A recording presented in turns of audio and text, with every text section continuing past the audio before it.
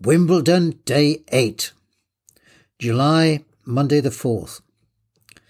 Thank you to Podlers for your best wishes for a speedy recovery from my attack of podcastitis. Medical advisors have helped me to recover adequately to continue my daily reports on these Wimbledon championships. So, to unfinished business from yesterday. We ended with the number 1 seed Djokovic leading the promising outsider Tim van Rijthoven by 1 set. Novak went on to win comfortably in 4 sets. So on to today. This is when some people say the tournament really starts. First up is court number 3, which has 4 doubles matches today. Heather Watson and Harriet Dart are now playing together against Kitch Enoch and Ostapenko. Doubles matches are notoriously difficult to commentate on. I'll do my best. The Heathers win a close first set, 12 midday.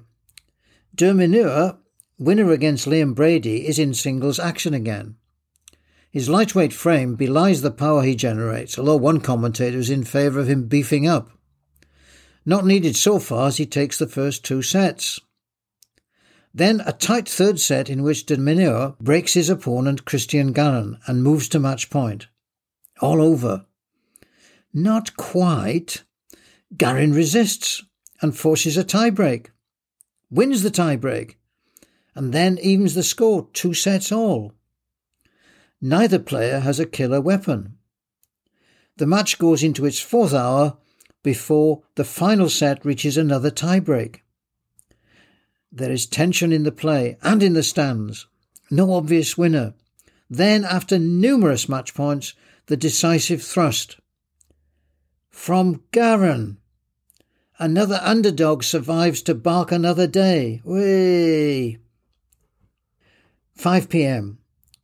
Kyrgios has won against Nikoshima, providing his usual dramatic performance on centre court.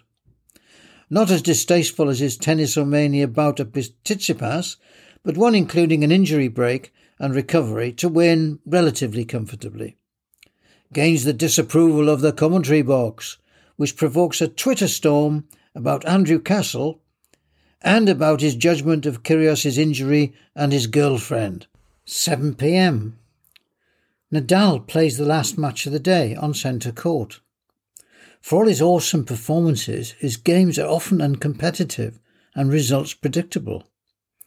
He sets a pattern of baseline rallies, which ends sufficiently often in his winning the point.